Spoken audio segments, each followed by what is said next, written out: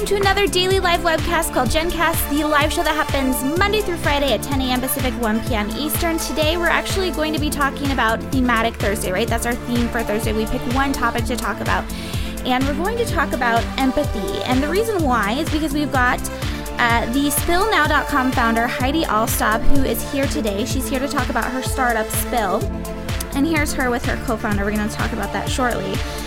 Spill allows users to spill about their life anonymously and receive unbiased feedback from their peers, and they just came out with an app version about it. So, Heidi, welcome to the show. Thank you so much for being here. Hi. So Thank you for having me. Heidi, you're on the West Coast, right? So you're Yes. in San Francisco, but you're originally from the Midwest, and you went to college in Wisconsin, you were saying? Yep. Now, and that's where Spill was really born. So tell us more about Spill and the background behind all of it. Yeah. So as you said, Spill is a peer support network for mainly young adults. So you can go on there and spill about whatever's going on in your life and get advice from peers who have been through a similar situation. So if you're going through a bad breakup or having problems with your roommate, or you maybe feel homesick, whatever it is, you spill about it, and within about 24 hours, you get a handful of perspectives from other people who can relate. So I started it in college. I was just going through a hard time in my personal life. I didn't want to bother my new friends with my personal problems.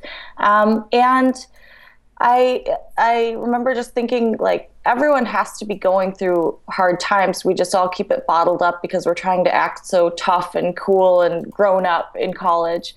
And so came out with this idea, did a student org fair booth, and a bunch of people signed up to be responders and to help me get it off the ground. And from there, it just kind of started spreading. We expanded to a few other campuses. And by the time I graduated, I decided I had to do it full time. And that's where, about 9 months after I graduated, I stayed in Madison, Wisconsin. And then we got into Techstars, moved to Boston, and that's where it kind of took off. That's crazy. Let's back up a bit. So at one point, this is you building your company all by yourself, right? So it's just you as the sole founder, and you're starting this in your college dorm room. So first of all, how are you able to do that? I mean, do you have do you have a coding background? What were you going to school for? No, absolutely not. I actually didn't choose my major until senior year. So I was a little delayed on that part. I don't know. I actually, the first website was just a Google site, which my mom could make. You just kind of fill in the blanks. And after that, we had won some grant money. So I had just a contractor out of Madison build the first site for me, just a WordPress site. Was the grant money through your school? Yep. Okay. Just like a few $1,000s seed money. So, but yeah, I think for me, the way I got it off the ground or had time for it was kind of a therapeutic activity in itself. So by me pouring my soul into this and being able to help others, I was actually kind of solving my own problems and kind of self-medicating. It was pretty cool. Well, and so you were actually, so you're starting this website, and one of the articles, I forget where it was that I read about it, you were saying something along the lines of you were having troubles, like you said, as a college student, you went to the counselor, and essentially they said, we'll see you in a couple weeks. Yeah, it was the week before finals week, actually, when I was going through a breakup and actually struggling with depression, all this stuff. And I called them for help, at the bottom, my complete low. And they just said, we can get you on the waiting list. It'll be about 2 weeks. And I remember just thinking 2 weeks from now, it's the day before Christmas and I'm at home with my family. This isn't going to help me. And in reality, I didn't really want to talk to them. I wanted a peer's perspective. I didn't want to sit in a room with a counselor. I mean, counseling's great and whatnot, but at that time, it wasn't what I was looking for. Well, and Corey brings up, what do I do if I want to spill publicly? Because this is a common thing especially for young women. I feel like I used to coach a drill team out of college, and these girls, 14 to 18-year-olds, they'd friend me on Facebook, and I'd always be like, oh gosh, should I really do this? I don't want to see what they're talking about. And they would go on Facebook and air out, they'd essentially seek, and that's like the third time I said essentially, they'd seek empathy from their peers and just spill all of their dirty laundry out onto Facebook, out in the public. And so, what made you want to do this privately? Because this is something that I think a lot of schools already do, right? This idea where you have a peer group that acts as counselors, where you can meet with someone, which again is in public. You're seeing your name. What was the reasoning behind keeping it private?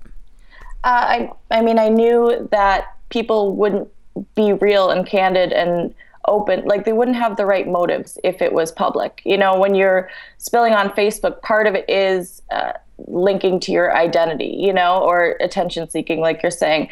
But when you're doing it anonymously, you can be yourself. You can let the true issues out.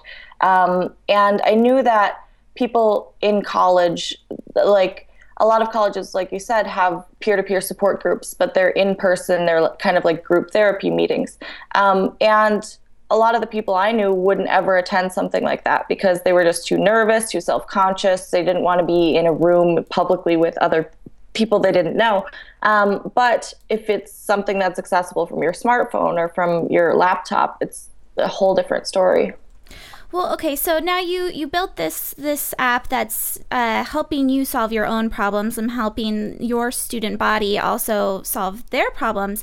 And then you met someone, a friend of a friend connected you with Michelle Lee, who is now your co-founder, and she was building something similar. So what made you combine forces? And because you brought her on as a co-founder, you stuck with the same brand, right? It was always Spill?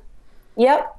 Yeah, she was working on a company called Mama Bread, and it was essentially the same thing, a safe, confidential place where people could get support and empathy and whatnot. She had a lot of college kids in there, and it was more, I think it was peer-to-peer, but like the Mama Bread, the moderator was kind of the counselor, almost like the Dr. Drew or whatever.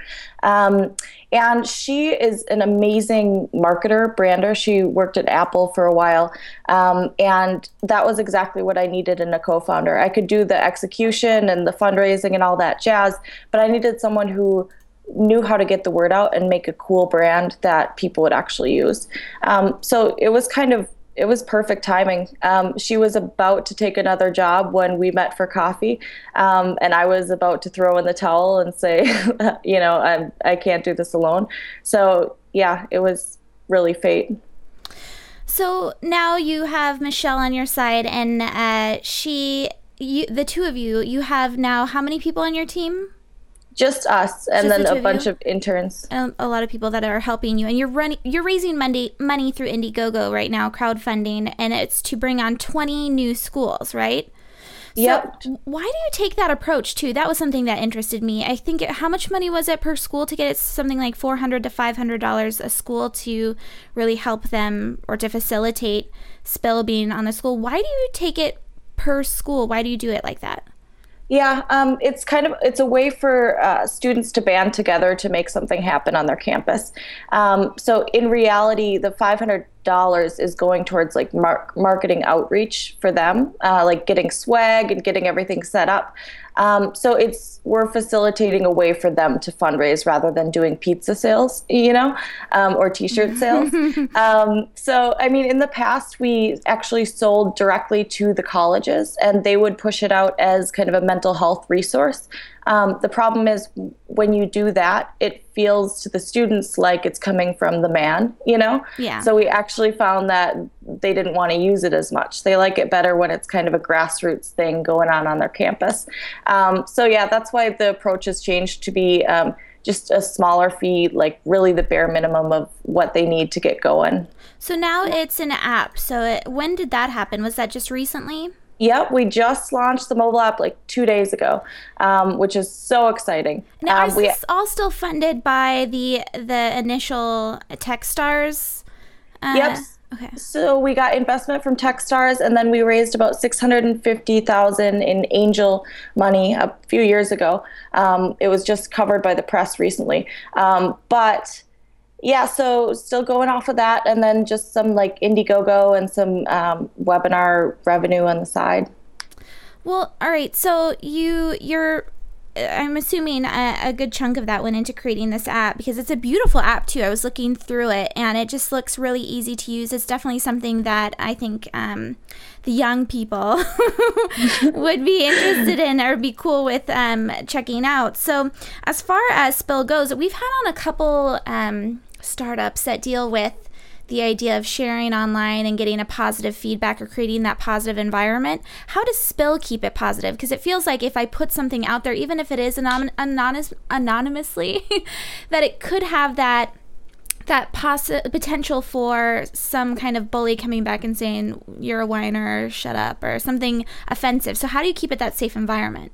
Yeah, I think it's really just our initial community that had this kind of strong tribe force that self-regulated. Like I saw someone posted something that was like, follow me at Michelle, whatever, on Instagram. And someone wrote back, this isn't a place for that. You know, they're very protective. And I think part of it is because most people sign up to be responders first, and then within a month become spillers themselves. So it's kind of, they're on both sides of the table, and they're not going to let stuff go wrong on either side. They're very protective. But yeah, I mean, there's always a potential for bullying or for inappropriate comments. People can flag things as inappropriate, and if it's flagged 3 times, it actually removes the comment and puts the person on pause or freezes their account. So there are little kind of self-regulating ways in there. And how long have you been doing this too, by the way? Since 2009. Wow. So, I mean, you've had years of listening to feedback and hearing what people want. So I'm sure the app is really made to the community so they feel like they have ownership over it too. Is that safe to say?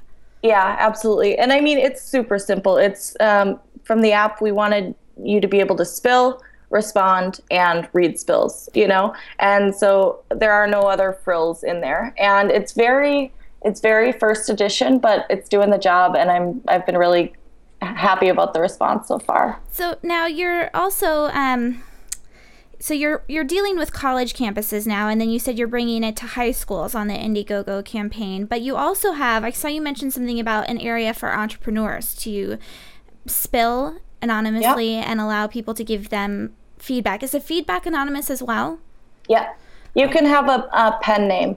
So if you want to kind of build up a following or whatever, you can do that. But in general, it's anonymous. Well, and I thought that was a great idea because over the summer, I think it was last summer, we saw the Tumblr, you know, that anonymous Tumblr blog that came out that the guy was saying, I've got, what was it, a month to live or something like that. And then his company was going to close, and he shared anonymously. And I feel like that was very therapeutic for him. But at the same time, wouldn't it have been awesome if he could have gotten feedback straight back, but it was on his Tumblr, so it wasn't as conducive, except for like the you know, the articles that were written in response to it. So I thought that was an awesome idea. But you also are building something for military. And now YFE has a very strong military wife following. So what are your plans with Spill Now and spillnow.com and the military? Yeah, so I mean, we need to get more funding in order to launch this, but we want to make a few groups, a group for veterans to connect around things they're going through, a group for active duty servicemen and women, and then a group for their spouses. And we had a veteran intern last summer just do research. The entire summer, he just did research on what the best military spill would be. And he interviewed about 500 veterans, and 70% of them said they would use it if it was a place for only veterans. Their concern really is that it's a closed community, their stuff isn't publicly published on the internet, and that they're only getting advice from fellow veterans. So in order to do that, we have to go through some verification steps to let people into the community, which will take a little more time and resources. Can you apply for government funding if you do that? Yes, it's just going to be a long, strenuous process. Yeah, I bet. I know. I was in hosting and hearing people talk about, especially if you're in military and you're hosting military information, just the server requirements that you have to go through. While it's very lucrative, at the same time, it's a huge headache. So good luck with that. It seems like an awesome idea as far as serving the military community, because you hear about so many things that are going on with like the mental instability of what happens when they come back.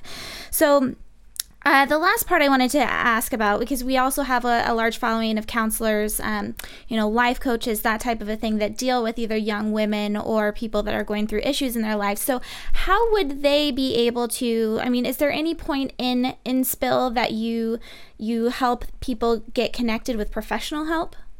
Yeah, so for crisis-related situations, we do get people in touch with crisis lines, obviously, but for kind of the gray area where it's like you should be dealing with a professional, we don't currently have any referrals. But I've been wanting to build out kind of a place where people could go through a list of accredited counselors. The only issue is that I think it was 60% of our users said they use Spill because they want a peer's perspective. So it's like, if we create a counselor community, I'm not sure it would get used as much as it should. But any counselors or life coaches that are interested in either doing a blog post on there or, just connecting around how we can get them out to the audience and better serve our audience, you're welcome to email me, Heidi@spillnow.com. All right. And Heidi, to end, what's your advice? Because you've raised hundreds of thousands of dollars. You're helping support the youth in America. You have all these grand ideas for moving Spill forward, and you seem very passionate and persistent. So what's your advice for your fellow young female entrepreneurs that are just getting started? One piece of advice. You're like, where can I start? I would say it sounds funny, but anchor high. I think a lot of us, as females, we tend to undershoot ourselves, whether it's in expecting a salary or expecting what you can raise or saying, I couldn't ever start a company. But I think if we set higher hopes and anchor higher for ourselves, we're going to do a lot better. You just have to kind of go into the meetings or go into the interviews just knowing you can have it. I think that's the biggest thing. Well, thank you for that, Heidi. And thank you so much for coming on and talking about Spill. Where can people find out more about the apps, the site, and all the things that you're doing? Yeah, you can go to spillnow.com to check out the website. Otherwise, if you just search Spill in the App Store or in Google Play Store, it should pop right up there. Fantastic. All right, Heidi. Well, thank you again for showing up this morning. It was so nice to have you.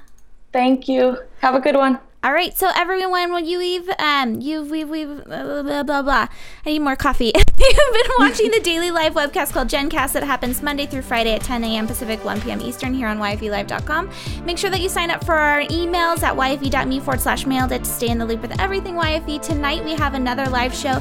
It's a 30-minute show at 6 p.m. Pacific, 9 p.m. Eastern here on YFElive.com. It's YFE Chat, and our guest is Danny J from The Sweaty Betty. She has over 100,000 followers on Facebook. She's going to tell us about the evolution of acquiring that fan, whatever you call it, following, and how she's monetized it. So show up tonight at 6 p.m. Pacific, 9 Eastern here on YFElive.com. This has been Jennifer Dono. Hope to see you back here again soon.